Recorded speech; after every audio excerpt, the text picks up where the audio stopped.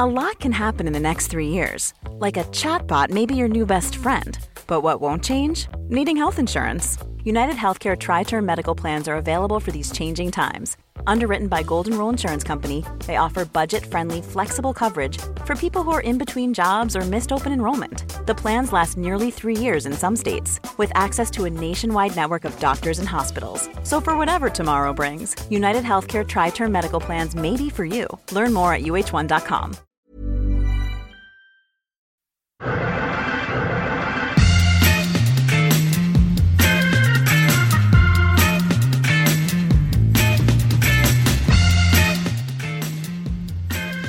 Hello and welcome to another Arsecast Extra, as always, with James from Gunnerblog. James, good morning to you.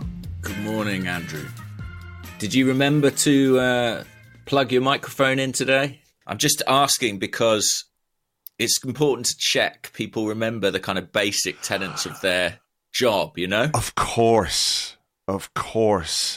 I did remember. You connected to the internet? Did. Amazing. Do you keep some sort of list to help you with this stuff? I just know it. You know, it's part and parcel of what I do. It's so ingrained in everything that I just simply couldn't forget. Such a fundamental part of my job. I don't know how it would be possible for anybody to do anything like that. Do you? Sure. I don't know. You know, I'm trying to think. If I was a firefighter, got your hose? Might be a day where I just forgot to put the fire out. Yeah. You know, I drove up to the burning building and I saw the flames and I heard the screams and then I just, you know, absentmindedly drove away again. Bee-ba. Often yeah. You know when you walk into a room and you're like, what did I come in here for?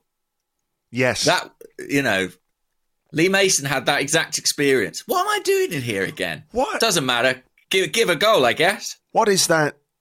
What's that big green thing they're all standing on? I honestly, I mean, who knows what happened in that mind in that moment? I am suspicious. I won't lie to you, I'm suspicious. I have concerns that are nagging away at me around Andrew, this thing. That's as much ludicrous. Everyone knows our title rivals Manchester City are whiter than white. They are innocent until proven guilty, as Pep Guardiola made very clear the other day. They are. Oh, even this though is a clean fight. They've already been found guilty, apparently, even though they're innocent until proven guilty, according to Pep, anyway. Yes. So guilty. I think we can find Lee Mason guilty. I'm not sure Lee Mason warrants a trial. Do you think it's just straight to firing straight squad? To execution, I guess. I don't know. It's extraordinary. I know that you're suspicious. I watched Match of the Day this morning belatedly, and I found their argument quite compelling, where they basically said he panicked because it took so long to check the first one. And while that is, of course, woefully insufficient as an explanation or excuse, I do find it quite plausible, to be honest.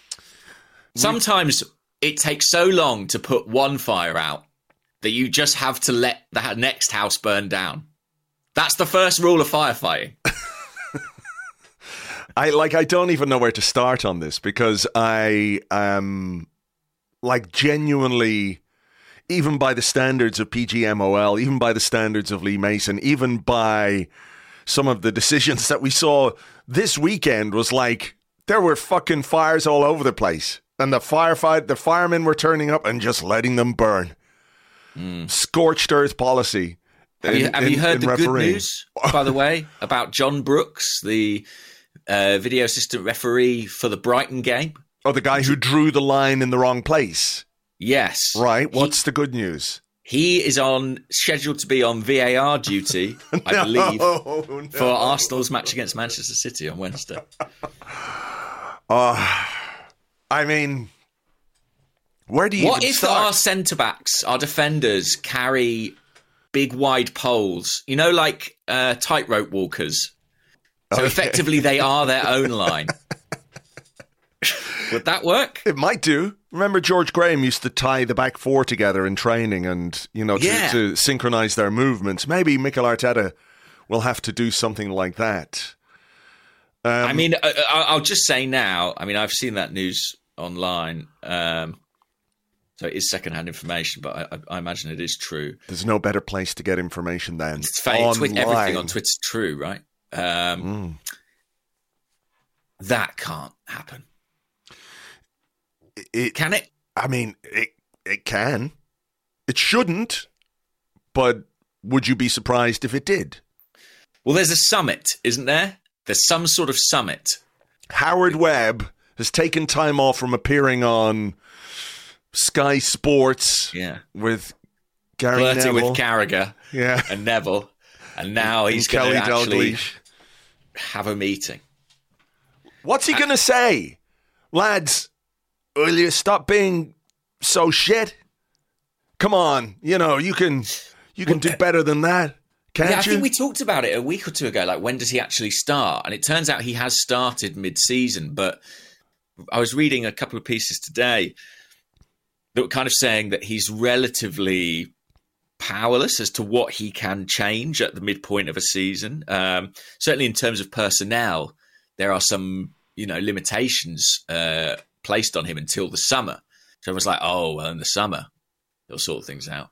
But the summer is too late for us. You don't draw any line between him starting mid-season and the refereeing going off a fucking cliff?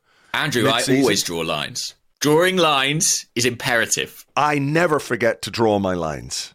Yeah. Ever. So if there's a line to be drawn, then I draw the line at not drawing the line. But you're no Lee Mason, that's for sure. I've forgotten what your actual question was. I was so excited about you saying the phrase, I draw a line. I was sort of making an off-the-cuff remark about him starting mid-season and then the refereeing standards slipping drastically, even from their already low position. And I know we're joking around on this a little bit, but I don't think it's really that funny because, it's 2 points. Two really valuable points, and I know we'll talk about the game, and I know that there is the possibility that without that, even if that goal had been chalked off, Brentford could have got another goal. It's possible. Of course, it wasn't the last kick of the game. No. Yeah. But I do think, this is there's two people in the fucking VAR booth. There's two of them. Why didn't the other guy say, hey, the thing that we're supposed to do with the lines? You should do the lines thing. I know. I mean, genuinely an extraordinary degree of incompetence. And it is 2 points. And it's not beyond the realms of possibility that 2 points could be the difference for Arsenal this season. It could.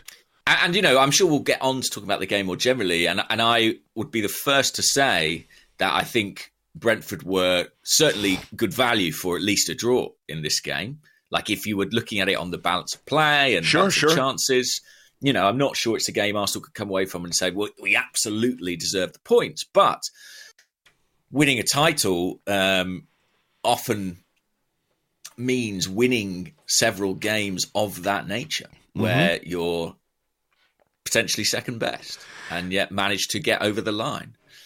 And Arsenal will feel that they might well have done that on Saturday. I mean, you were in the press conference afterwards, right? Because you were working at the game and you were there. And I didn't see the press conference, but I read it and I saw Mikel Arteta on Match of the Day.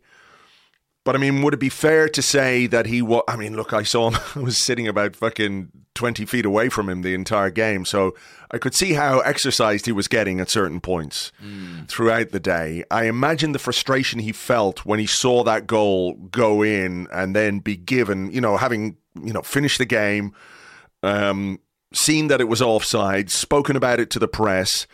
Like the frustration must have been palpable.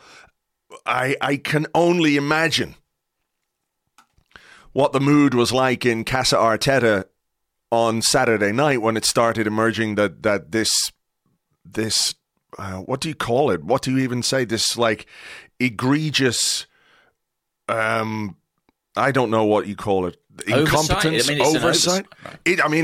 At best, it's an oversight. At best, it is an oversight. Which, I find it very hard to believe that two officials both forgot to draw the line. So, I'm not, I think at best it's an oversight. But he must have been absolutely apoplectic when he found out that. He was. I'll be honest, though, in his press conference, he was very definitive about it being offside, but he was almost, and if you watch the footage back, he almost kind of laughed because he was like, I got the sense he was completely incredulous about it. He almost couldn't believe it. And he was asked, like, where did you think the offside was? And he was like, well, which one? Yeah. Like, he felt that there was a case for offside against Pinnock, which obviously VAR spent a long time looking at and decided wasn't interfering. But then there's the second one. Which is wrong, by the way, because he was. And the second one, which is that they didn't even look at.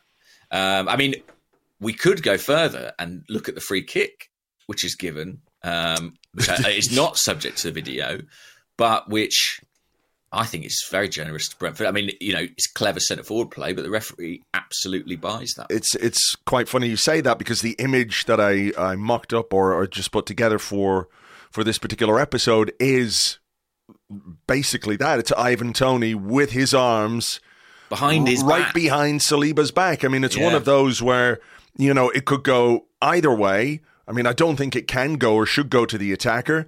It's probably more of a free kick to Arsenal than it is to Brentford, and maybe one of those that the referee should just let go because it's a tussle between two players who are having a good battle all day. And look, I thought Ivan Toney, as annoying as he was particularly in the latter stages of the game, was brilliant. I thought that was perhaps the best anyone I've seen play against William Saliba, who had a really difficult day. And look, that will happen when you're a young centre-half. I think this is, the sort of day that he will learn a lot from. But Toney was absolutely brilliant for Brentford. But that's never a free kick. Never a free kick. I agree, by the way. I thought it was brilliant. I saw the comparison made. I don't think it's a lazy one, that it was kind of a Drogba-esque performance. And I think that's true in terms of the outlet he provided his team. It was quite extraordinary. He's bigger than I thought he was. Very tall. First time I've seen him in the flesh, so to speak. Yes. Well, he's very tall, incredibly good in the air. We'll probably feel... even though his goal was offside, he probably should have left the Emirates Stadium with a different one anyway. And he was incredibly fired up. I don't know how much of that you could see from your vantage point, but he was really sort of getting into his teammates, for not making runs beyond him. And I think he'd had a poor game for Brentford in their last league match, and he and his manager had spoken about that apparently in the build-up. And he came in very fired up, and it was a tough day for Saliba. But yes, the officiating, I'll be honest, I as you know, it's not my hobby horse. It's not my favourite topic, but I felt quite sort of nauseated when it became clear the degree to which Arsenal had been robbed of some very precious points. Same. And, we'll talk about the game. And maybe we'll save further discussion of the VAR thing, we've got some questions, I'm sure, about this as well. But it is, it's been a staggering weekend for the Premier League in terms of officiating, because the Brighton one you already mentioned, the thing that happened in our game, which is, essentially inexplicable and completely and utterly unacceptable at this level, because the whole thing about VAR and offside is like, it either is or it isn't. They're the easy ones.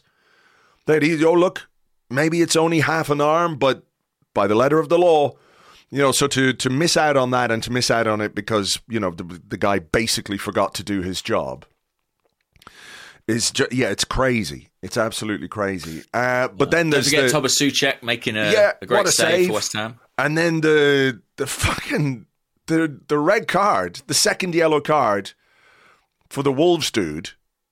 Oh, yeah. Who was that, Lamina? Andrew, he was the third man to approach the referee. Everyone knows the third man to approach the referee gets booked. What the fuck is that? Did that guy just make that up? I don't know. That looked as suspect to me as anything. Why book that player and not the others? I don't know. I was very uneasy with that. But, yeah, it was a terrible weekend for the PGMOL and for the Premier League, really. I think it damages, we speak about everything going on with Man City potentially damaging the integrity and the value of the league as a product. But of course, the standard officiating is part of that too. And there is an inequality between the quality of the football and the amount of money that's invested and the quality of the officiating at this point in time. And it did, it sort of felt like when we'd scored, it felt like this could well be the kind of game that we don't play very well in, but we grind out in inverted commas, title contending 1-0 win. One of those that everybody talks about, that you have these games during a season like that. And look, we have to look at ourselves. We can't just blame VAR. We can't just blame Lee Mason, although I feel like,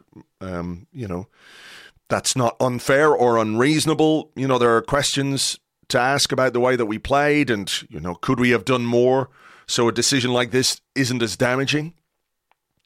For sure. But, to get into that position, and look, here's the other thing, and I said this to you on Saturday night, is in the context of this season, in the context of Brentford's current form and what they've done in other games against big teams this season. They've beaten Man City. They've beaten Liverpool. They've beaten Manchester United. They've drawn with Chelsea. And even, when you look at some of the games, which are tough, but against not big teams like Spurs, they drew with Spurs as well.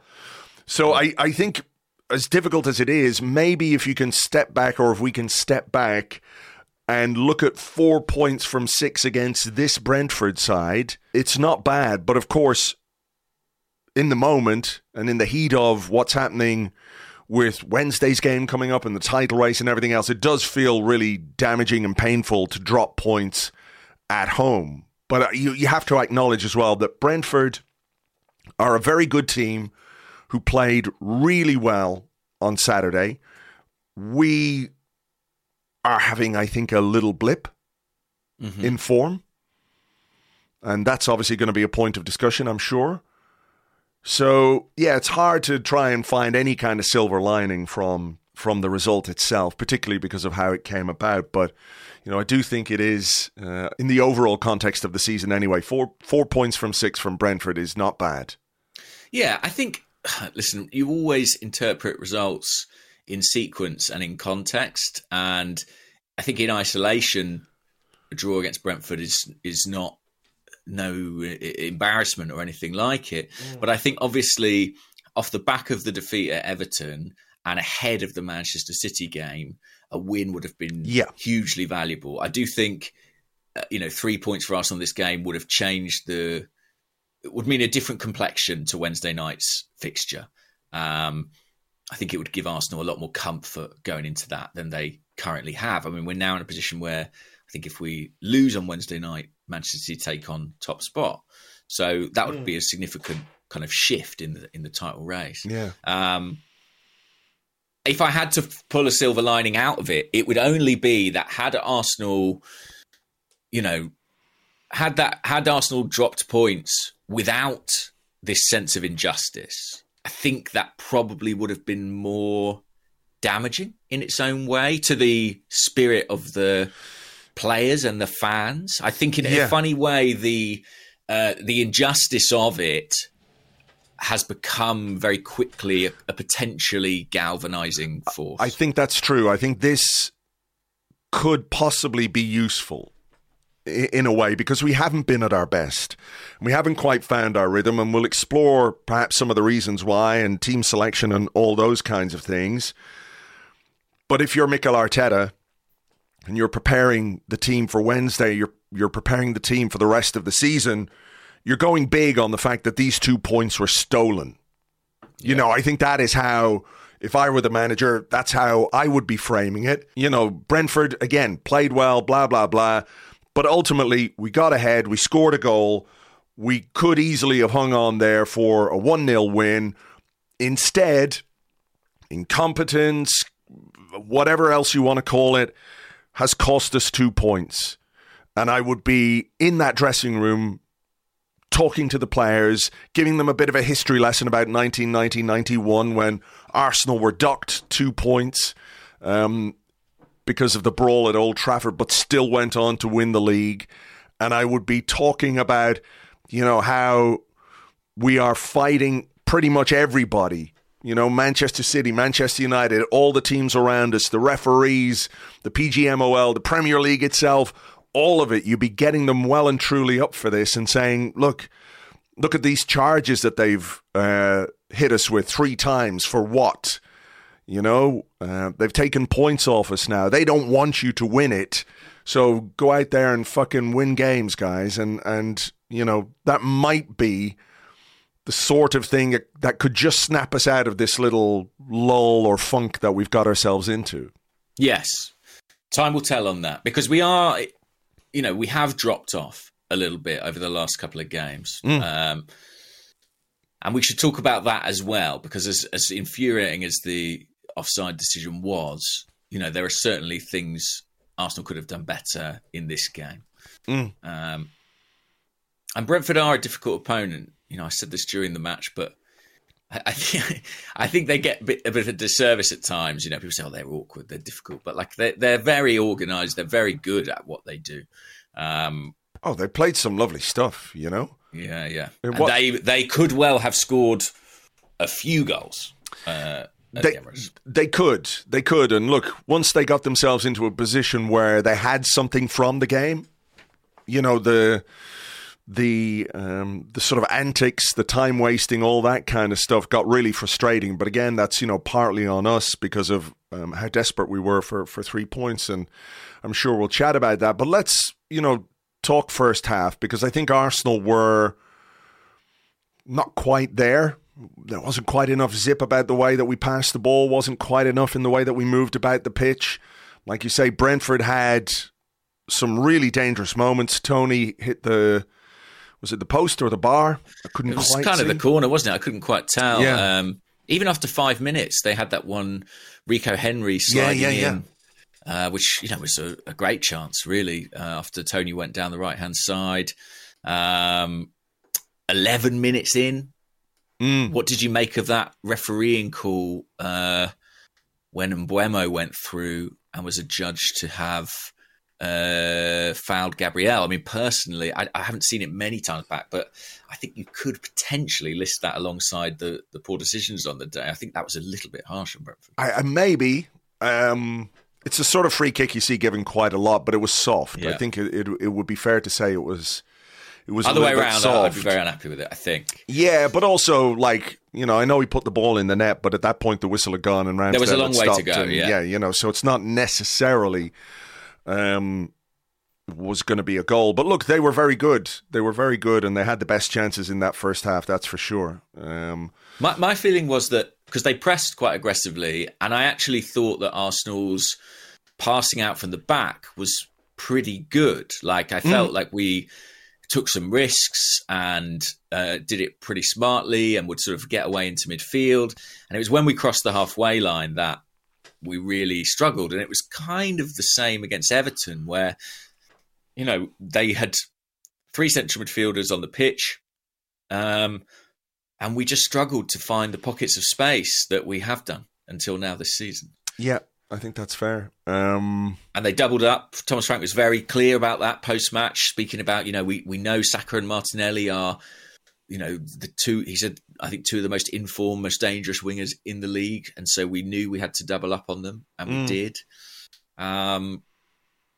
And, you know, it was a struggle. I mean, we didn't really create anything of note in that first half. Right at the end of the half, there was kind of the Martinelli volley, left foot volley from the sort of 20 yards out. I mean, that's, you know, barely a half chance, not easy to take at all. And yeah, they I think they were on balance the better team in that half. We were better in the second half, though. I think there was a chance from Saka quite early on. There was an Odegaard shot that was at the keeper. Yeah. What do you make of the fact, we talked about the Everton performance and not necessarily being at our best that day. And I think pre-game there was a sense that maybe we might see a couple of changes just to sort of, shake things up a little bit. Mm-hmm. That wasn't the case. It was the, in inverted commas, first 11 again. And on one hand, I can kind of understand why, because we've got a big game coming up and he maybe wanted them to play themselves into a bit of form ahead of that one. But what do you make of the fact that when the goal came, it came via a substitute? Leandro Trossard was the guy who got on the end of the Bukayo Saka cross after some good work, nice pass from Martin Odegaard. One of the few times he got any space in behind Saka, and he delivered a great ball. I think it was a good finish as well by Trossard. But maybe, the kind of goal, the kind of moment that comes from having something just a little bit different in the side. Yeah, I think this is a really sort of fascinating topic, because I think if Arsenal had beaten Everton, I think Arteta would have made changes against Brentford. Maybe that's wrong, but that's my gut instinct, because obviously this is 3 games in less than a week this week, because we go to Aston Villa on Saturday lunchtime off the back of Man City. I think the likelihood of being able to field the same 11 in all of those games was pretty slim to me. And I think had he got the points against Everton, or even got a point, he might have thought, right, home game against Brentford, this is a chance to make some changes. As it was, it kind of becomes complex, because it's the penultimate game before City, which is essentially a cup final. It's not quite, but it has that kind of level of focus and importance. So if you change from your plan A, your preferred 11, the game before City, and let's say you bring Tomiyasu in or Trossard in and they play well, I can see that would put you in a quandary potentially for Wednesday night. But I felt he gave the Everton team a chance to kind of get back on the good foot ahead of the City match. Obviously, it didn't pay off. And now I think it's so interesting, does he stick or twist with this huge game on the horizon? Yeah, I mean, that's it. I mean, if we talked about this, I think on the preview podcast on Friday, like if you start Trossard against Brentford and he scores a couple of goals, then it becomes very difficult to drop him, if that's the right way of putting it, for the game against Man City. And the thing about the game against Man City as well is that they're not going to come and play like Brentford played, and they're not going to play like Everton played, and they're not going to play like Newcastle Brentford played. Or Newcastle, yeah, you exactly. know what I mean? It's, in fact, famous last words, but it could suit Arsenal substantially more to play an opponent like Man City. I mean, I found it interesting, Thomas Frank, who I think is a thoroughly impressive coach, by the way, but he spoke afterward and said that he had watched some of Arsenal-Newcastle in preparation for this game. And, the common thread between Newcastle, Everton and Brentford, I mean, there are several, but I think, packing the central midfield area is certainly one. And it's something that we have seemed to struggle with. On Trossard, I think it's really interesting, because I think individually, right now, he is ahead of Martinelli in terms of what he offers. Sure. But Arteta's game model, or his kind of tactical plan, is so detailed and so ingrained in the players he's been working with for quite a long time that my sense is there's a bit of a hesitation to sort of throw someone into that who's relatively new to it. And I empathise with that, but I think, Martinelli is in a little bit of a dip, and Trossard has been very impressive, I think, in the glimpses we've seen. So it's a really interesting one ahead of Wednesday.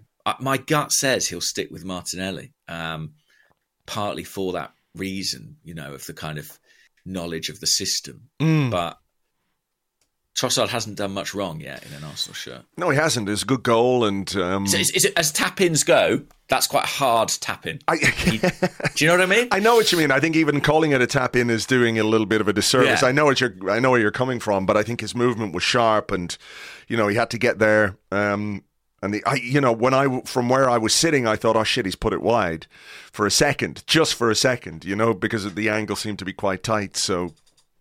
I think this is a good moment because, there was such an explosion of noise when Trossard scored. I think palpable relief. What did you were here, you were in London, you were at the game. What did you make of the atmosphere at the match? Because I've seen some discussion online about it and wondered what your perspective was as someone who's not, been to a ton of games this season. I could sense a nervousness for sure. There were periods where it was amazing and really loud, and I thought it struck me again that even when things aren't going particularly well for the team, there's barely any moaning. Whereas previously in other years, you go to a game like that and there's people going crazy, and the overall. It's not to say people weren't shouting things and all that, but collectively there seemed to be just more desire to give the team a lift, a bit of a rise, to try and get behind them. When we weren't going well, there was some good chanting and everything else, but there were also periods where, it was tense and it was quiet and there was nervousness, and I think everybody could see that Brentford were good on the day. They could see that we weren't that great or not as good as we have been. So it's understandable, I think, and the more this season goes on, I think those tensions are going to play out, pre-game, during the game, and everything else. But no, I think it was still really, really good. Really good. And, there was a bit of pantomime villainy, towards the end with all the Brentford players going down and the time wasting. There's another thing, by the way, how there were only 5 minutes of time added on at the end of the second half is just staggering to me, because David Raya was taking forever with every single kick, whether it was a kick out of his hands or a goal kick. That was ridiculous. I don't know where the 6-second rule has gone, by the way, where the goalkeeper is not allowed to hold on to the ball for longer than 6 seconds. I must go back and time some of them, actually, just to torture myself, I guess. But, there was one corner that it seemed to take them about a minute and a half to take the corner. There was the big, long VAR stoppage. There was all kinds of time wasting and shenanigans. And look, I'm not necessarily criticizing Brentford for it. I think we've done it in the past. There are, games where you just make it scrappy and you want to hang on for what you've got. So that's not really on Brentford. They're just doing what anyone would do. But again, the officials and the officiating, to only have 5 minutes was mad. And then, of course, most of that 5 minutes was more injuries and more time wasting. Yeah, of course. I know he played on for a bit, but, I'd love to know how much or how often the ball was in play in those last 5 or 7 minutes that it ended up being, which is not a lot. Yeah, it's interesting. On the atmosphere, I was obviously in the press box, so it's not always the best read or the best indicator, but I did sense a bit of a qualitative difference in the atmosphere. I think that the title race is kind of, it's been a long time for everyone, players, coaches, and fans too. And I felt that the pressure of the situation was kind of palpable a little bit. It's sort of which is going to happen. Yeah, it is. It is. The reality of it is now stark. It's, everyone understands it. Whereas I think maybe the first half of the season was like, hey, this is good. Whoa, this is really good. Yay, this is fucking brilliant. And now it's like, okay, right, it's fucking serious now, because what we've got to play for is so big. So I think that will naturally just change the dynamic, because every little thing that doesn't go your way, every result, every performance that isn't quite there, just sort of chips away a little bit of the confidence or a little bit of the belief or whatever it might be. So I get it. Yeah. It's just natural. It's sort of like The way we often talk about the game state when we talk about a game and how that influences, let's say, the final 10, 15 minutes of a game simply because of what's happening. This is true, and I think applicable to the crowd, But I was really impressed with the noise of it when it did get going. It was so loud, and like I said, in comparison to previous years, I've been at games like this. I've been at performances like this where, every time you walk through and you go take your seat, you're like full of optimism about what might happen. And then, just it doesn't play out the way you're hoping it plays out. But I think collectively, the overall atmosphere was still really good. And I think as well, maybe if we talked about the sense of injustice fueling the team and the manager, I mean, why wouldn't it influence the fans on Wednesday night? 60,000 people are in there knowing that we've been robbed of 2 points, and it should be raucous anyway because of that. But every single decision is going to be under the gaze of 60,000 people who think the referees have robbed us, because they have. Exactly, and let's have every seat full for that. If you've got a season ticket and you can't go, put it on the exchange. We need every single space in the stadium taken up with screaming Arsenal fans. But you're so right about the kind of game state element to it and the stakes feeling different. I mean, if I think back to what in Premier League terms is only kind of half a dozen games ago, but November, when we were kind of trying to finish top at Christmas, I'll be honest, like, there was part of that I sort of found funny.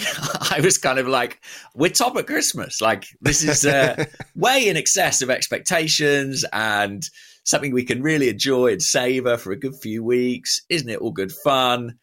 And then, a few games on, because of the positive results, I think, that we had against the likes of Spurs, Newcastle, although it's a draw, and Manchester United, the title discussion and because it feels closer, I guess, it is so much more weighty and serious and real. And with that comes, all those stakes. So it is amazing how it's changed, and it's because of the largely good work we've done, for sure, as a team. But it is different now.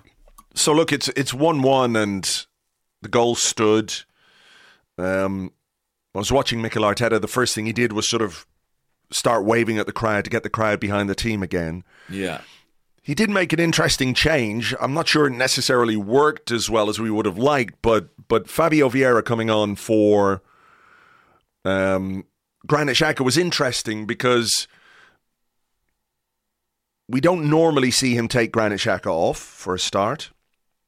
No. And it did put another creative player on the pitch. I know Xhaka's done really well this season, got some goals, got some assists, but, that is Vieira's thing. Again, he didn't really do it, but I sort of liked the intent of that substitution. Maybe, another way he could have done it was put Kieran Tierney on at left back and move Zinchenko into midfield, but I guess he's looking to give Vieira some minutes to try and, not to spark him into life, but he's got to start using him. I think there's a discussion to be had, and we'll probably talk about it in part 2 with questions about, squad rotation and using the depth of his squad a little bit more often. But what did you make of that change?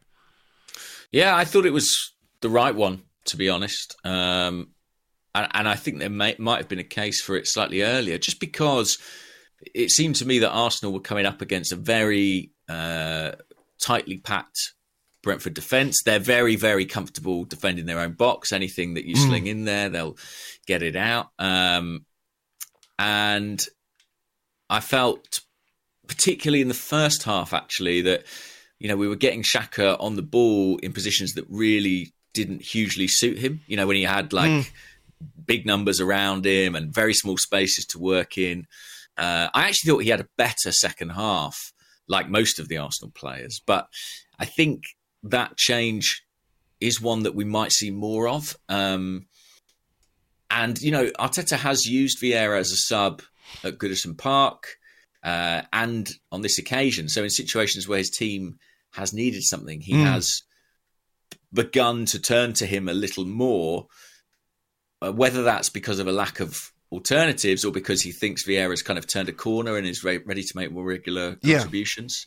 It's difficult to know at this point in time. I mean, unfortunately, Vieira, what I remember most from the game will be that free kick in stoppage time, which lofted straight to the keeper's arms. But yeah, I was waiting for the Danny Welbeck versus Leicester moment there. Exactly. I was going, don't hit the first man, don't hit the first man. I enjoyed this actually with a tweet on this from Owen Bannon, who's at Owen_Bannon. He said, there was some talk beforehand that the Man City game on the horizon may be a distraction for the players.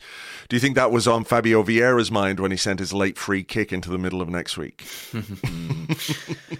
Yeah, I mean, I think actually, to be honest, like a player who I would pick out as making a really positive contribution would be Bukayo Saka. I think he was in a difficult situation, double marked, but in the second half, he had a couple of moments where he really made a difference. There was one where he popped up on the left-hand side and had a shot saved at the near post. And I think his assist for the goal, we probably didn't spend enough time on how good that is. And the strength he showed to just sort of get that guy out of the way and then deliver with his right foot, by the way. Yeah. A perfect cross to the far post. That was good enough from Saka to warrant being a match-winning contribution. Unfortunately, it wasn't to be, and Brentford got their point. So, I mean, I saw a bit of discussion around Eddie Nketiah as well. Yeah, to be honest, for me, it's less about Eddie Nketiah and more about Gabriel Jesus. Well, yeah, that's it. I was going to say that, like, I think there is a discussion to be had about not having enough variety up front, not having a different kind of option and what have you. But it's sort of moot, isn't it? Because we don't have anyone else, really. We've got one centre forward. And even not being able to really change that centre forward for 20 minutes and bring on fresh legs in that position, who could give the centre backs a different challenge, is unhelpful. But I think in a game like this, where your primary system-based game isn't quite clicking as you might like, and B, where, it is so crowded and you need someone who can work in tight spaces or drop deeper or drop wide, create combinations. Arsenal miss Gabriel Jesus, and I think it would be staggering if we went the months and months of his absence without that becoming a factor at some point. And it is a credit to the team and the manager and to Eddie that we've kind of got this far. But sooner or later, when you lose a special player, it is going to hurt you. And I feel like we might be in that period right now. Yeah, I think that's fair. I mean, to be fair, he did try and get involved after the game. I saw him down at pitch level. There was a bit of little bit of aggro. Some staff members had to be separated and things like that because tensions were obviously pretty high, and that's again normal and part and parcel of drop points feeling bad because of where we are and how significant those points could be. But yeah, we really do miss him, but that's sort of obvious. And we can't really say any more because we don't have another option at centre forward. I mean, do you think we do have a way of mixing it up at all? I've seen people moot Trossard as a false nine option, that kind of a thing, or could you bring on Trossard and play Martinelli down the middle? Although that seems to be something we talk about quite a lot, but which never happens. Yes, it's fast becoming the kind of Kolo Touré in midfield, isn't it, of modern Arsenal. I think Trossard has done that job for Brighton. I don't feel it's the job he's been bought to do at Arsenal.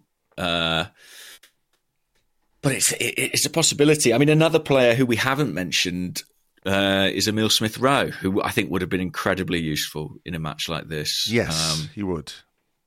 And who, again, opens up all sorts of possibilities that if he was to come on the left-hand side, that frees Trossard up to come on elsewhere, potentially through the middle, or, Smith Rowe could have been the change for Xhaka.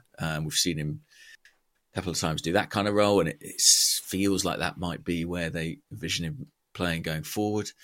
So I do think that the absence of a couple of players is hurting us at this point in time.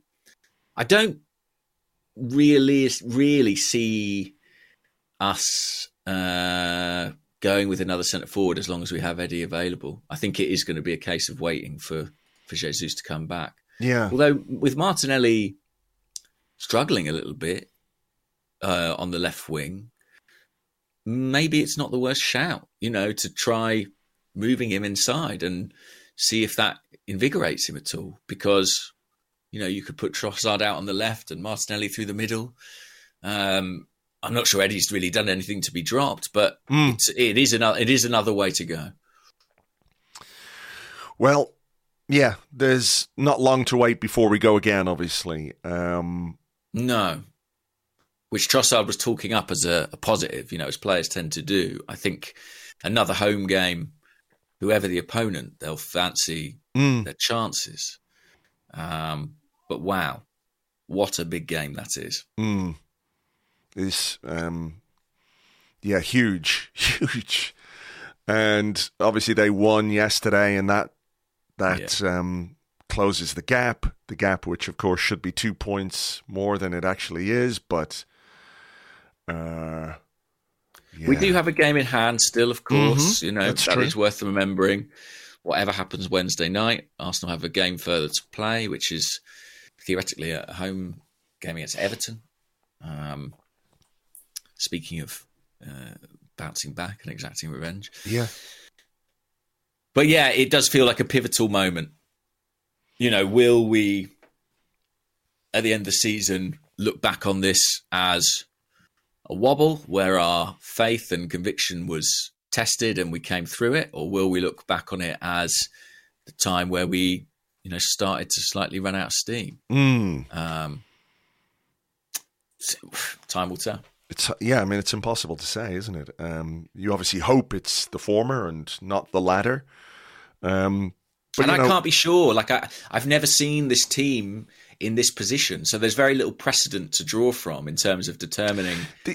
Is this all going to go, back to us winning every week or not? It's hard to say. I mean, we were performing at such an extraordinary rate that I suspect that kind of 100-point pace was probably unsustainable. Yeah, not quite a reversion to the mean, but something a little more close to that. I think if Arsenal were going to win the title, or are going to win the title, it was going to probably need to not be a 100-point season to be champion. But yeah, I still think this is a long race with twists and turns to come. But the Wednesday night game against City is hugely important. I mean, the absolute imperative for Arsenal is that they must not lose. That's a draw true. A draw is not a bad result in that game. No, because we do have that game in hand, and we do have a lead as it stands. So it keeps that City at arm's length. I mean, if Arsenal draw both games against Man City this season, then they'll have, they should absolutely take that, in my opinion. I think they can beat City on Wednesday. And I just think, they have to avoid defeat. Otherwise, the kind of pendulum swing towards City will feel pronounced. And if not fatal, then, significant. Yeah, there'll be like a sort of inevitability about that in a way because of what City have done in previous seasons and all the rest. I think once they get the driver's seat, once they get pole position, as it were, I think they'll be difficult to shift. That's just my sense of it, Yeah. Well, maybe, if they do get into pole position, they might just, forget their steering wheel. Sure. That could happen, couldn't it? Yeah, exactly. Forget to put their foot down on the Forget to change gear. forget to check their rear view mirror, all of that kind of stuff. You are recording, aren't you, Andrew? Because I do know. Oh, no. Oh, fuck's sake. I knew there was something. Yeah. Fundamental. Right. I mean, there are some questions and stuff. Is there anything else you want to talk about in part one? Anything that we... No, just to say that, like, if there is a bit of gloom around, I think there was quite a lot of fun stuff this weekend. Spurs getting absolutely battered, obviously. That was hilarious. By Leicester. It was really good value. Did Newcastle... They dropped points. Dropped points. I'm trying to think. Chelsea dropped points, obviously. Great save by Souček, yeah. Yeah. So there was some fun around to be had. It wasn't all doom and gloom. Wasn't all doom and gloom, for sure. Okay. Well, look, let's take a little break here and we will come back with your questions and more in part two right after this.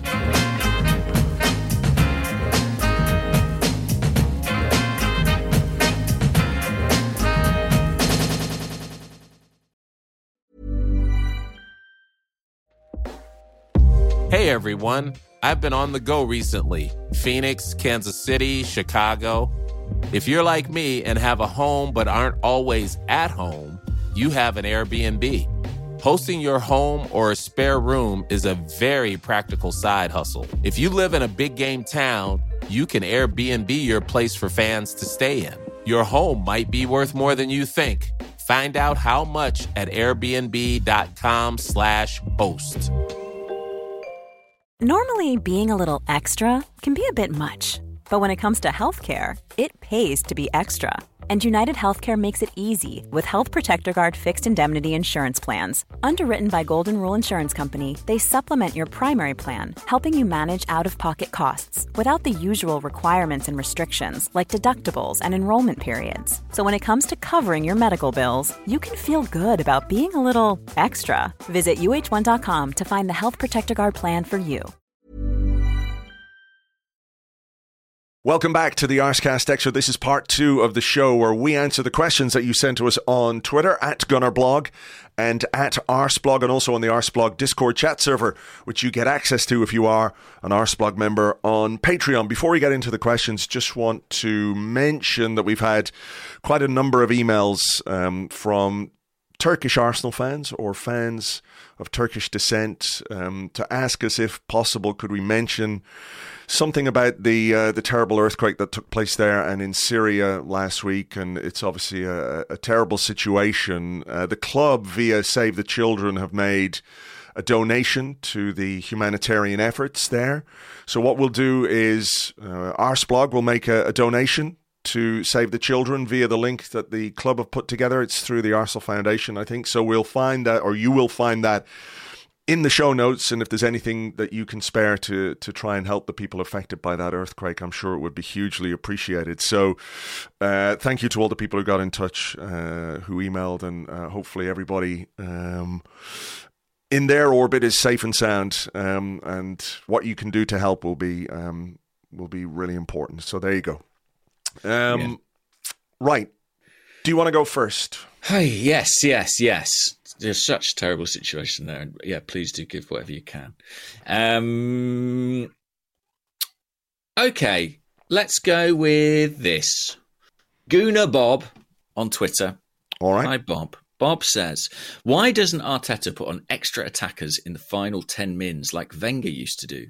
Seems like we don't create enough big chances at the end of these games. We are drawing or losing. Can I venture an answer? Of course. Well, he doesn't really have any. Well, he hasn't got any. Yeah, I mean, that seems to me to be one of the primary issues. He can't throw another centre forward on because he hasn't got one. I mean, we did have the young winger on the bench. Kosher Dubry. Who seems to have kind of made that last spot on the bench his own over the last few weeks. Yeah, because, I mean, we don't have Reece Nelson. We don't have Gabriel Jesus. We don't have Emile Smith-Rowe. I think, as and when as and when they're back, he'll drop down again. But I do wonder sometimes, like, could you just have a little bit of a Hail Mary? I just don't quite know how exactly you make that change. Where do you put him and for who in the final stages of a game? Because, Brentford were good and could still threaten, and they had a really late corner, didn't they? If I remember correctly. Yeah. You want to see Arteta's face when that corner was being taken. Holy moly. You see him sort of muttering under his breath like, don't. Well, I say don't lose Wednesday. I think losing here would have been really damaging as well. And perhaps that was in his mind. I suspect so. I think if the game is playing out in such a way where you are already on top, and you're looking to pile on the pressure, then maybe you can take a Hail Mary with a young guy like that. But, sacrifice a fullback or two even for another attacker. But I think the primary reason right now anyway is that he just doesn't have those options. Yeah, I mean, it's something we saw in pre-season, and I think we've seen it a couple of times this season, is him switching it up and using Saka and Martinelli as kind of wing-backs and having two strikers on the pitch in Jesus and Nketiah. He has done that from time to time, but obviously that was kind of dependent on him having two strikers to call upon. I think as well, we have to bear in mind this is a coach who is very wedded to structure in a way that Arsene Wenger was slightly more relaxed about. Mm-hmm. Arteta's entire kind of tactical ethos is based around positioning and structure, whereas Wenger was more of a kind of enabler of improvisation. And I think it must be very hard for him to divorce himself from those principles. And in fairness to him, like I can recall one or two occasions where Arsenal have gone a bit Hail Mary with their changes and have slightly come apart at the seams because, if you take out all the sort of kind of key pieces or you change the build-up play, then you kind of stop being what you are. So, but I think the primary thing is just not having the players at his disposal to really chuck at it. I don't think he's ever going to be Wenger. I don't think he's ever going to be, let's have four strikers on the pitch. I think that is a fundamental kind of difference between the two managers. But I think there's more he could do if he had the options available. Right. Here's one with loads of questions about what we do to break down teams that play with a deep block.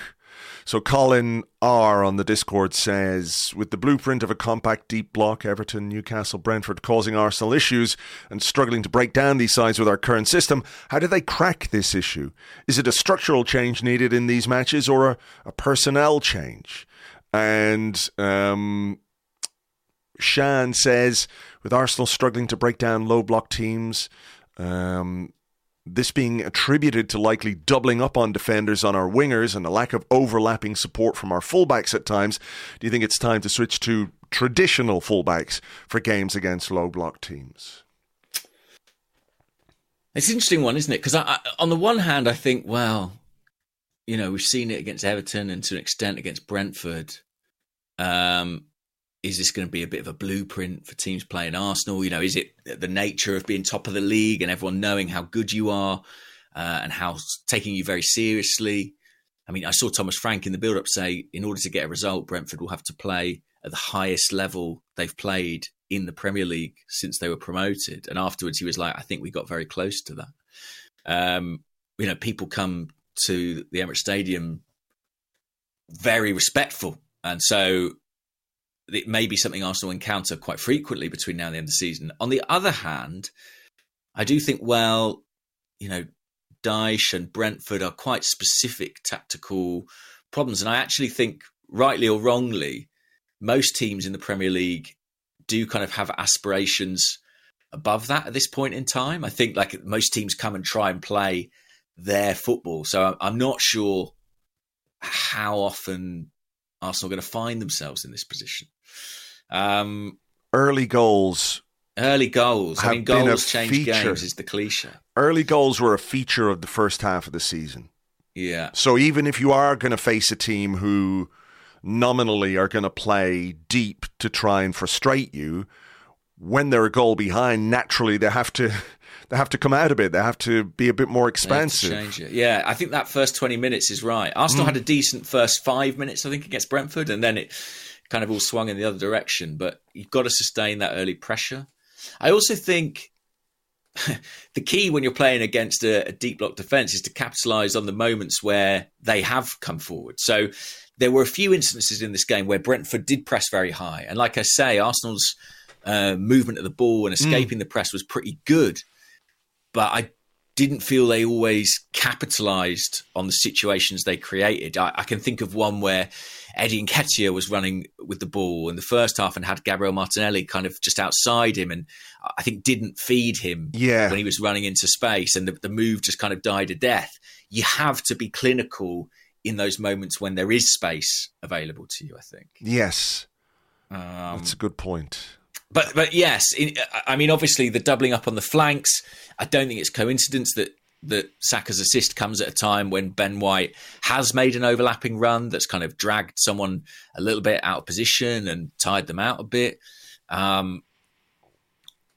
Is overlapping fullbacks the way to go? I mean, I'm not sure Tomiyasu's I'm not sure he's that much more overlapping than White anyway within the system. I think they're quite analogous, to be honest. Yeah. I think they're not exactly the same player, but the same kind of player, because we talked a lot about Tomiyasu's ability to play inside, which allowed then Kieran Tierney, the other side, to sort of overlap. Whereas Tierney does give you something a bit more of that. He can overlap.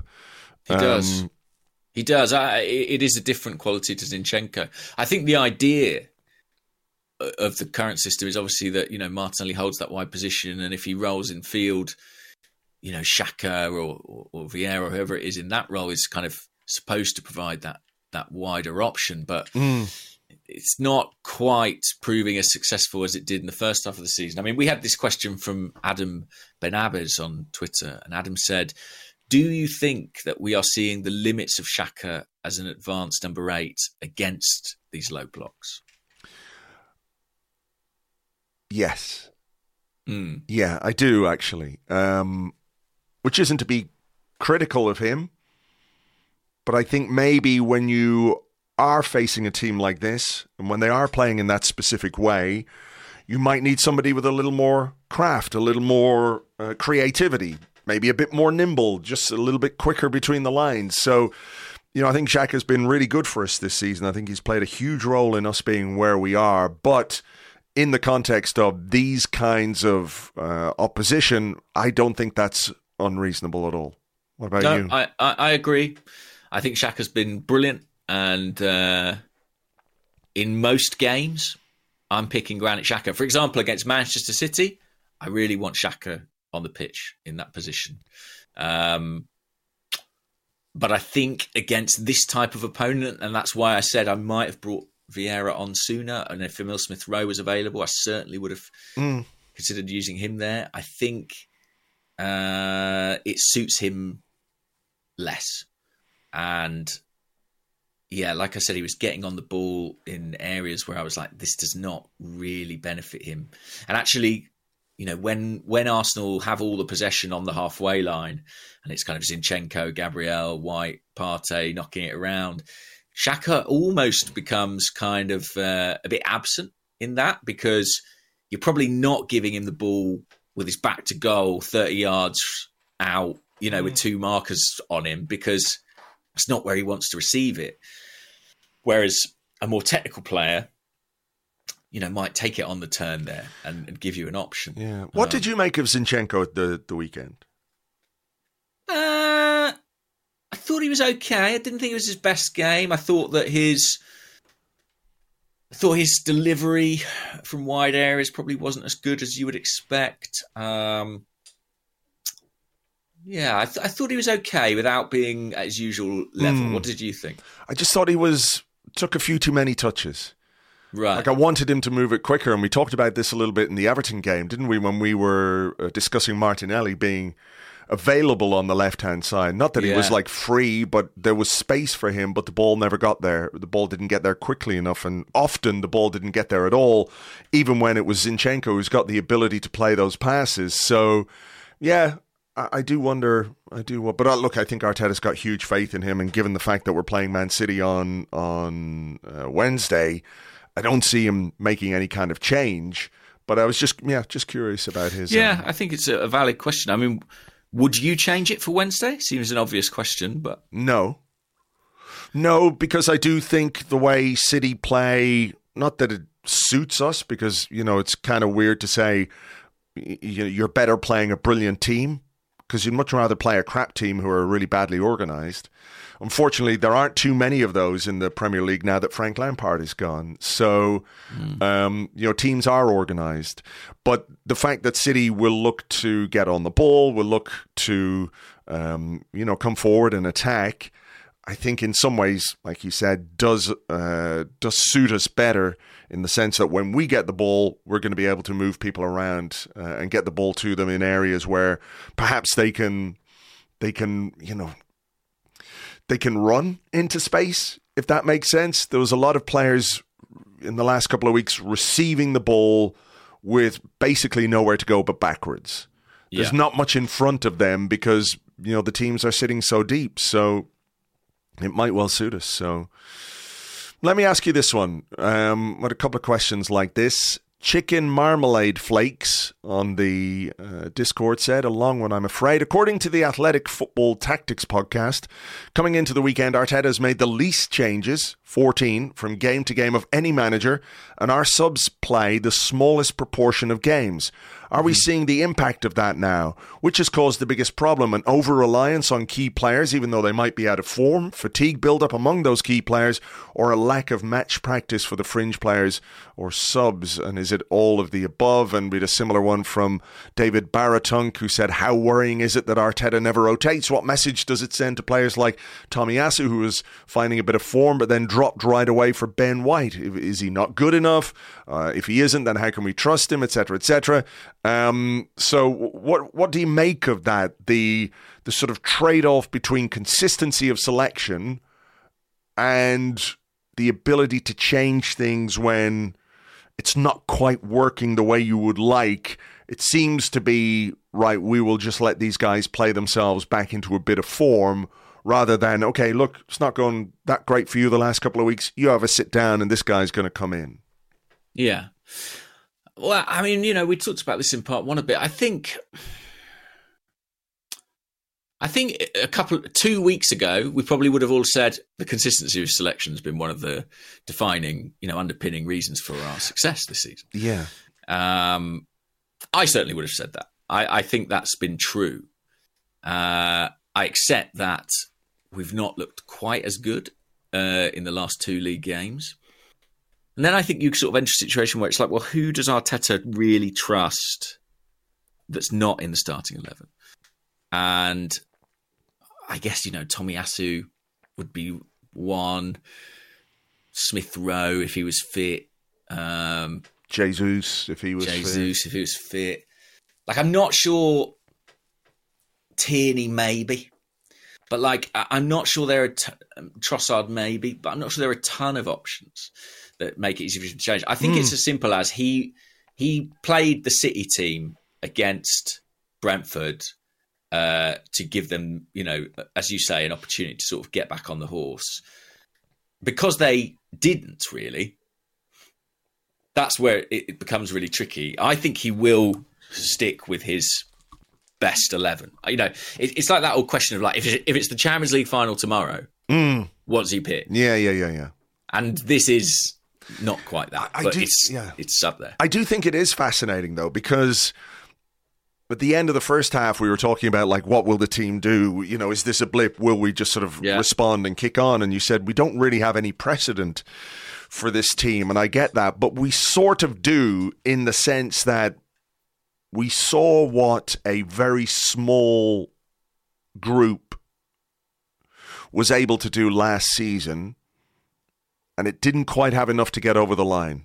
Mm-hmm. Because maybe there was, I don't know if you can say too much reliance on certain players, but we didn't have the options that we needed when, towards the end of the season, players picked up a bit of injury. You're playing players. You know, I think there were some guys in the last few games of the season were pretty much on their last legs, you know. Mm-hmm. So maybe there's precedent there, and that should be something we're a bit more attuned to, that Mikel Arteta needs to be a bit more attuned to, because, yeah, I think there is a need when it's not quite working. It's not punishment to drop somebody if they're not in good form. It's just football. That's what happens at every level of football, you know? Yeah. And I would have been completely comfortable with, say, Trossard or Tomiyasu starting against Brentford. Yeah. But my gut feeling is that there won't be changes for Man City, and there will be a number of changes for Aston Villa, almost irrespective of the City result. I just can't see that he could play the same 11 across these 3 games inside 7 days. Hold my beer, says Mikel Arteta. But I'm convinced there will be changes, and I'm sure it seems like it's almost been planned that they will be against Villa. And it wouldn't surprise me if we saw, you know, Jorginho, Trossard, Tomiyasu, Tierney at Villa Park.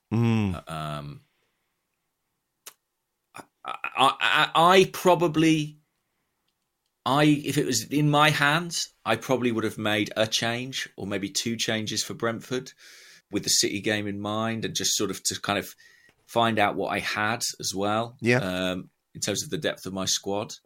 But I do understand the reasons that Arteta felt he shouldn't. Like if we win, it works out and everyone is like, okay, yeah, fair play. That worked, but it didn't work, and it only sort of adds to a little bit of the already palpable tension and nerves ahead of Wednesday, because now it's like, well, do you stick again or do you twist a little bit? What do you do? Like, it makes it awkward. Yeah. I mean, so another thing that I think is worth saying is Premier League season is very long, and I doubt it's ever the case that what you're doing on game 1 of the season is what you're doing in game 38. I think it requires a measure of evolution, because you're competing in a league where you are constantly being analysed.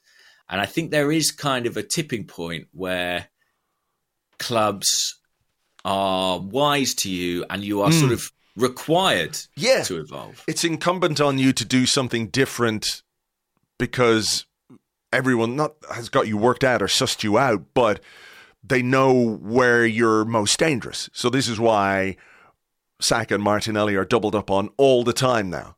All the time.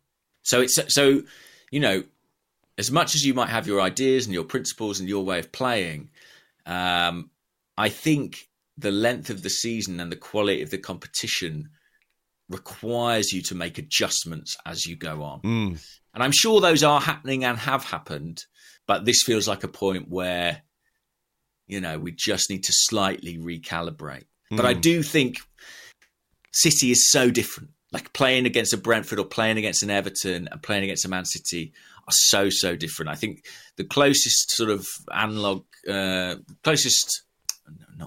analogy we have would be like the Man United game, for example. And that was much more suited to us. So I'm sort of weirdly optimistic about Wednesday. In terms of performance level or result?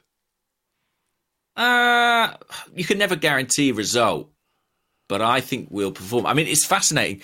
I was chatting to Sam Dean at the weekend, and he said to me, who's going to have more of the ball in that match? I think that's such an interesting question, you know. Arsenal have been doing Man City for half the Premier League season. Who's going to do the Man City thing on Wednesday night? Could it help Arsenal if they don't have all the possession and they're hitting City on the break with, you know, the speed and power that we have on the wings? I don't think that's impossible. It's really, that's going to be I mean, I think if you look back at every Arsenal-Man City game over the last, 6 years, I'd venture Man City probably dominated possession in all of them. Probably, and certainly last season when they were playing with 10 men. Yeah. I'd have to go back and check that and see what the statistics say. But is this the moment that changes? I just think it's a fascinating tactical battle. And obviously it's Pep and Arteta, so there is a chance that one or both of them will do something mad. I mean, as much as we say Arteta might pick the same 11, what there is precedent for is him mixing it up against Man City. Yeah. Let me ask you this one then, because we've got a question from Gunnar Gwiggs on the Discord. He said, "Morning, chaps. There might be a chance that Haaland has picked up an injury resulting in him being out on Wednesday. My question is, with all this talk of Haaland arguably making City, in inverted commas, worse, would you rather we had this apparent worse City with him or prefer him to miss the game but then perhaps revert a bit more to the City of old?" I think is basically the question. Well, forgive me for being a little dubious about Haaland's injury. They were 3-0 up at half-time when he was withdrawn. So, I think this would be heavily into the kind of precautionary end of the spectrum. Yeah, I absolutely expect him to play. Yeah, me too. And actually, in terms of who has possession, the one thing you don't want against Haaland is space for him to run into. That's where he's really dangerous. He's dangerous in lots of places, but he's particularly dangerous there. As for the whole kind of, does he make City worse thing? I think what we are witnessing is a process of integration and adaptation where Man City and Haaland are learning about each other. And what that has done is create a window of opportunity for Arsenal, I think. And I imagine that window is quite briefly ajar. I expect next season, because Haaland is an outstanding player and Man City are an outstanding team, I expect by the time next season rolls around, they will have figured this out. And that will be absolutely horrible for everyone else in the Premier League. But while they are still figuring out, we have this chance to capitalise. And that's, another reason I think that this season feels quite so big and so important and such a fantastic chance. Because I have to be honest, I think a player of that quality and a coach of that quality in the long term, I expect they'll figure it out. I think that's absolutely spot on. I don't think City don't play to the strengths of Haaland. That's not the way they play football, right? No. But I think they've got the ability to combine what they do with a bit more of what he does. Receiving the ball in space, getting it to him early. I mean, look, Manchester City, if we're complaining about teams playing in a low block against us, pretty much everybody plays in a low block against Manchester City because they make you play in a low block because of where they put you on the pitch. They dominate possession, they force you backwards. So they're well used to playing against teams that sit deep, whether by choice or otherwise. But yeah, I think he'll play. I think he'll play on Wednesday. There's no two ways about it. We need Saliba to look more like the Saliba we saw at the Etihad in the FA Cup. Yeah, that's true.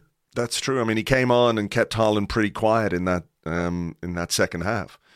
Whereas Rob Holding obviously had a bit of a problem with him in the first half. And, let's hope Saliba, the game against Ivan Toney, is one that he learns very quickly from, because I'm sure Erling Haaland was looking at that as well. Whether City will play in the same way as Brentford, because they were quite direct, weren't they? Every goal kick was coming out. It was being launched towards Toney in the Saliba zone, if you like. And that was very, very obvious and very deliberate. Whether City will do exactly that, I don't know. But, I imagine so. 31 goal striker making you worse is. I mean, I get the overall thing, but I would be quite happy if he was out. I'll say that. Oh, 100%. 100%. Go on, your turn. Yes. Well, this is a slightly more somber note, but Sean D. Guna said, just wondering if you saw the post-match statement from Brentford re the racist abuse Tony received on social media. Absolutely disgusting that so-called fans would do such a thing. Should our club also investigate? I think Arsenal have said they are cooperating and working with Brentford on that. But yeah, very sad, wasn't it? Yeah, it's awful. There's no excuse for that. Like I was talking about at the end, when he was coming off, like the sort of pantomime villainry. But that's all it is. It's pantomime. It's just sport. There's absolutely no excuse or condoning any kind of racist behavior or, going out of your way to, troll his Instagram or whatever it was? Is that how it happened, I guess? I guess so. What the fuck? People like that don't represent Arsenal or the values of Arsenal fans. And if the club can help Brentford in any way with the investigation, then they should absolutely do that. There's no, I don't know, what can you say other than it's just so fundamentally wrong and abhorrent, and nobody should be subjected to that. Whether they've done a few things on the football pitch that might have annoyed you, there's no excuse for it whatsoever. And I hope they do throw the book at whoever it is if they can find out who they are. In as much as that happens on the internet, which, it doesn't really, which is another discussion, unfortunately. Yeah.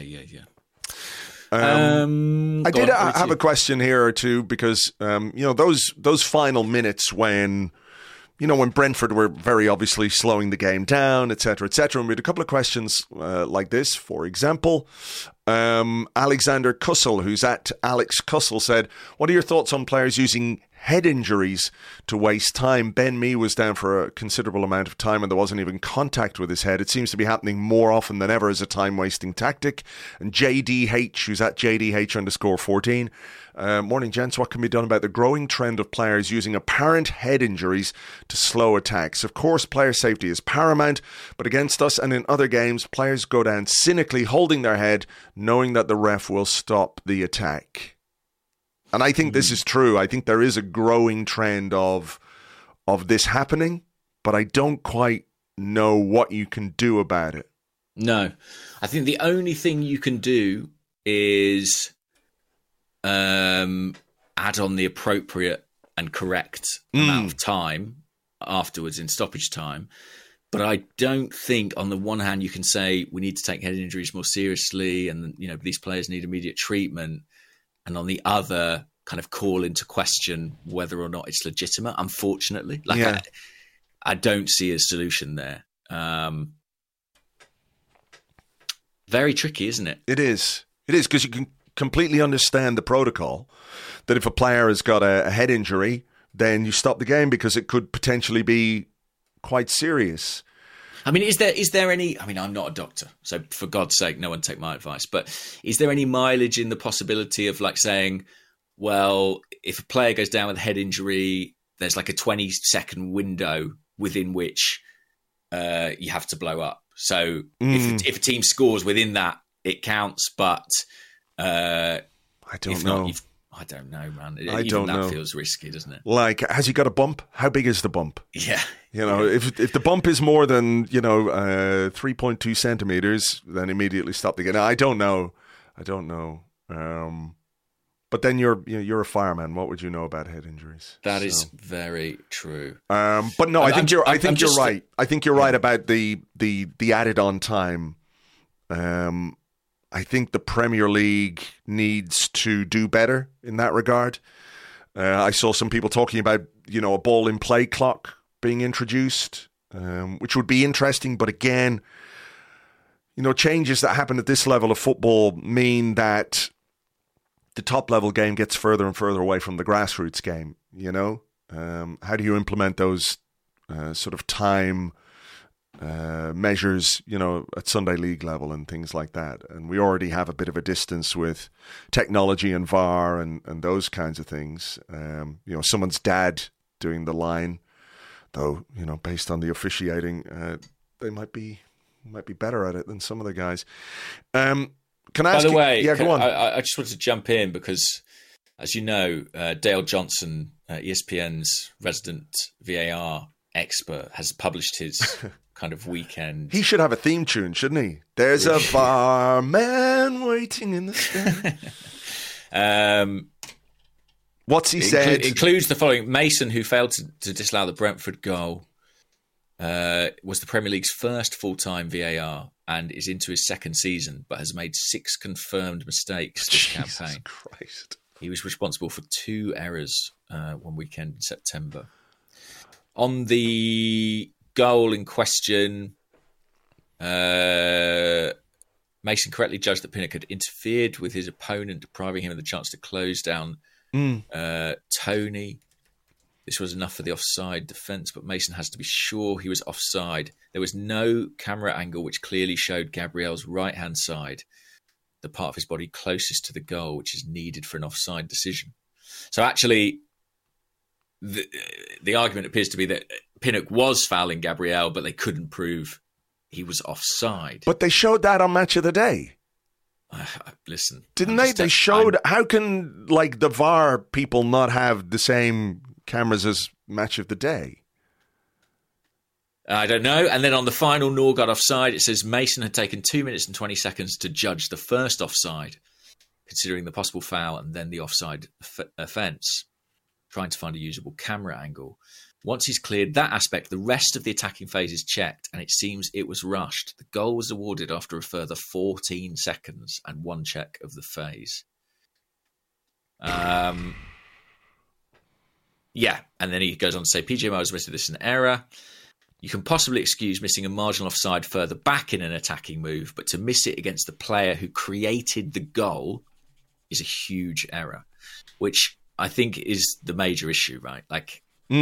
They spend so long on one offside. What about the guy who actually gets the assist and sticks it across? I know we've been over this. It was very, very offside.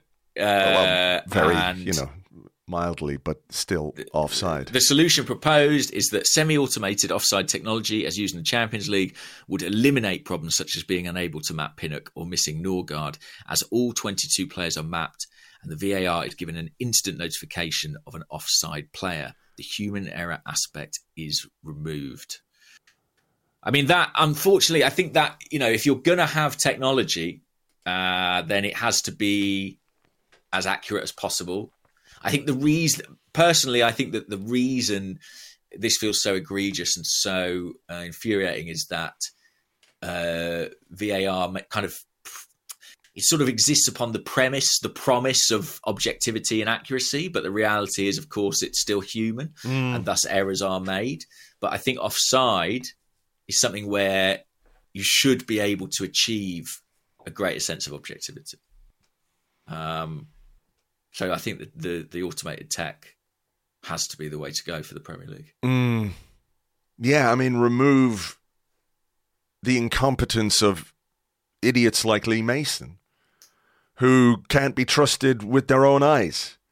Yes. And this isn't, like he said, he's made 6 mistakes in his a season and a half. Season. Yeah. The one I think in September was incredible. It's 6 confirmed mistakes this season. Fucking hell. Yeah. Sorry, that guy just isn't good enough at his job. We had a question actually from Shaheen Mahdi, I think it is. He's at Shaheen Mahdi 91. He said, "Hi there, gentlemen. The question on VAR and officials may be saturated for today, but my question is what you believe should be the appropriate sanction system for referees to go through, and whether a separate VAR accreditation should exist to operate in the role. So if, I think, sort of fleshing this out a little bit, a hugely experienced referee like Lee Mason, whatever you might think of him, he's got a long career as a referee. Do you need to be a referee to be the VAR guy? Once you understand the rules, should you have to have been a referee to be a VAR official?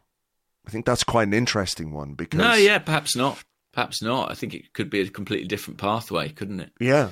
Not something that we just put out old referees to pasture doing.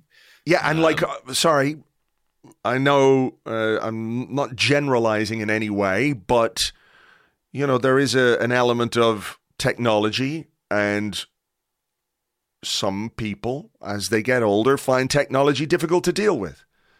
You know, I'm not saying that's exactly what it is here, and I'm not saying that anyone who isn't, you know, or is old can't use technology. Of course, that's nonsense, but I do wonder if that might be part of it. Well, also, this is a sport where it produces a huge number of kind of highly able video analysts. You know, Yes. something that a lot of people are doing on an amateur level, but increasingly it's a common role in the game. People who spend their lives watching footage of football matches and analysing it from every possible perspective or from a data perspective.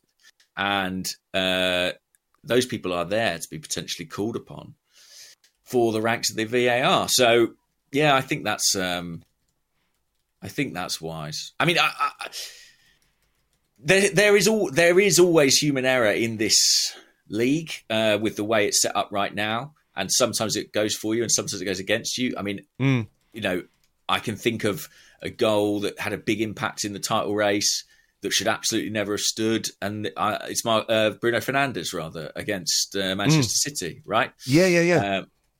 Which is obviously that helped Arsenal that week, but I do think the fundamental here is that if your pursuit, like you know, my personal opinion is that I can. If the premise is human, then I can accept human error. But if the premise is objective fact, then you have to do all you can to eliminate the human aspect. What about sanctions and things like that? That one of the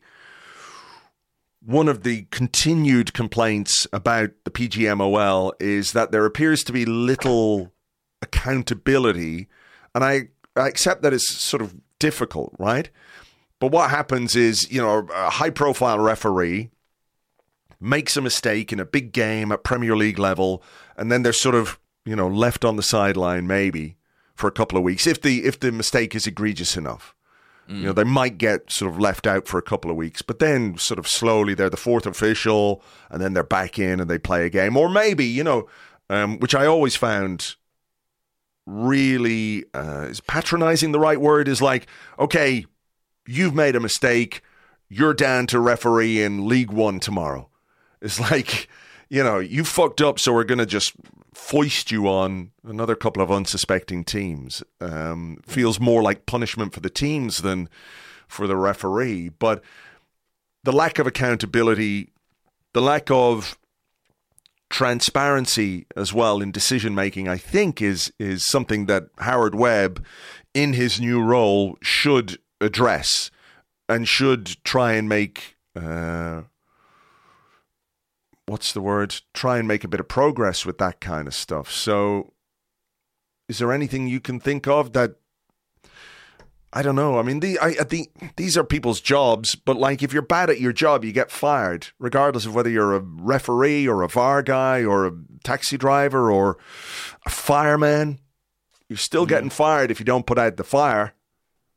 The trouble, I guess, for the referees is if they really hang someone out to dry, how do they ever rehabilitate them? Do you know what I mean? Like, sure, they have to kind of punish them, but in a subtle enough way that the opinion of that official doesn't sort of too much infiltrate the public consciousness, because I think then it becomes completely unworkable and unsustainable.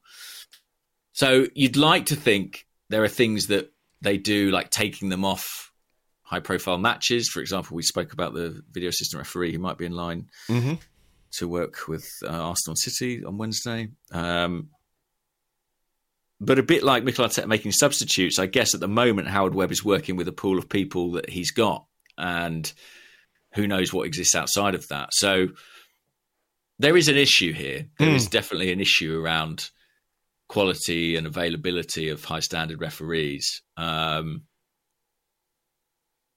the Premier League is such a rich and powerful organisation. It's something they have to get a handle on. Well, I mean, it does begin to affect them. It does feel like they have like you say, the resources to really incentivize a career path that would be attractive to people. Because I can completely get that, like, who wants to be a fucking referee? Because at every level of the game, you get shouted at, and people on the sidelines and players and all that kind of thing. I think there is a cultural difference the way referees in football are treated as opposed to many other sports, where any kind of dissent or any disrespect of the referee's role is severely punished, and sometimes on the pitch, So I think that's something that's so ingrained in the culture of football that it's going to be kind of hard to change. But at the same time, if the difference between a title is 2 points come May, there is going to be an outcry of massive proportions, isn't there? So you also have the expectation that people in these highly paid jobs and very well trained, up-trained as well, are capable of doing what they're supposed to do. But I think you're right to say that the Premier League has to do something about the overall standards, and whether that's investing more in making a career pathway for referees, like a good career, then maybe that's something they have to consider, because it might widen your pool of options. When things do go wrong, it's not as damaging because, you've got a greater pool to choose from, or there's a better quality, a higher level overall. And we haven't even talked about the geographical element to it, the inclusivity element to it. There is a lot to do. There's a lot to do at refereeing level. Well, the standard of officiating appears to me, at least, to be substantially better in, say, the Champions League or even the major FIFA competitions like the Euros or the World Cup, or UEFA competitions. And in the 90s, when the Premier League was growing and expanding, there was a massive gulf, I think, in the sort of caliber of English players that were being produced to foreign players that were being produced. And the way that clubs and the league responded to that was by beginning doing a lot of work on kind of the academy side to kind of eventually be able to match up to the likes of Spain and Germany. But in the short term, recruiting foreign players who came in and elevated the standard of the league. And so I would suggest a similar two-pronged approach to Premier League officiating, whereby you create a career path, not quite an academy system, but an education system for referees that is rewarding, well paid, open to people from every background to apply for. And in the short term, you go and get the 10 best referees, that you can from world football, as you have done with the players, and you pay them appropriately and elevate the product at the same time. That, to me, it feels like a no-brainer. And, this is supposed to be, people say the Premier League is the Super League. Well, then go and get refs suitable for the Super League. Mm-hmm. Okay. Where are we? I think we have to do a couple of quick ones to finish. First one, very simple, from Darren Kemal, who's at Delboy_8. He said, "Good morning, gents. Not a football-related question, but I need to know, is James the voice of the latest Costa radio ads? Costa Coffee. I keep hearing a voice that sounds very much like his. I need to know, is it him or a James impersonator?" No, it's me. It's me. I'm in bed with Costa Coffee. Right. Look forward to all that Costa Coffee PR on The Athletic. Right. I see. So you're getting into the... muscling into the old voiceover world, are you? The voiceover. Oh, game. I see. Well, how would you like it if I turned up tomorrow in a show called Horrendous Histories? How about that? You wouldn't like that, would you? Surely, Andrew, there's room for us all to have a piece of the pie or a sip of the coffee. There's so many radio ads out there. A sip of the delicious Costa Coffee. I actually haven't heard it, So I'm on quite a few, but I never hear them. I don't know what radio stations they're on. It's strange, yeah, because you often do them. I don't really listen to the radio, so you go in and do these ads, and then someone will go, "Did I hear you do an ad for blah blah blah?" I go, "Yeah, I think so," but yeah. I know. Well, keep an ear out, guys. You might hear me promising you some delicious Costa coffee. There you go. I'm sure you've got some vouchers or something. I haven't actually. No, I know. You never get anything like that. You never get anything. The only time I got something free was when I was acting in a Kellogg's Crunchy Nut ad, and it was for Kellogg's Crunchy Nut clusters, which are actually delicious. The problem was that on the day I had to eat like a lot of Kellogg's Crunchy Nut. And they give you like a thing called a spit bucket. I mean, it doesn't take a great leap of imagination to work out what that is. But it's so you don't have to swallow all the crunchy nut that you're eating. But the experience of sort of masticating crunchy nut and throwing it, spitting it back out all day meant that when they, at the end of the day, gave me a few boxes of crunchy nut, I was like, to be honest, guys. Yeah, no, you can keep these. You can keep these. Yeah, that's fine. I want them now, though. It's been years. So if Crunchy Nut are listening, feel free to...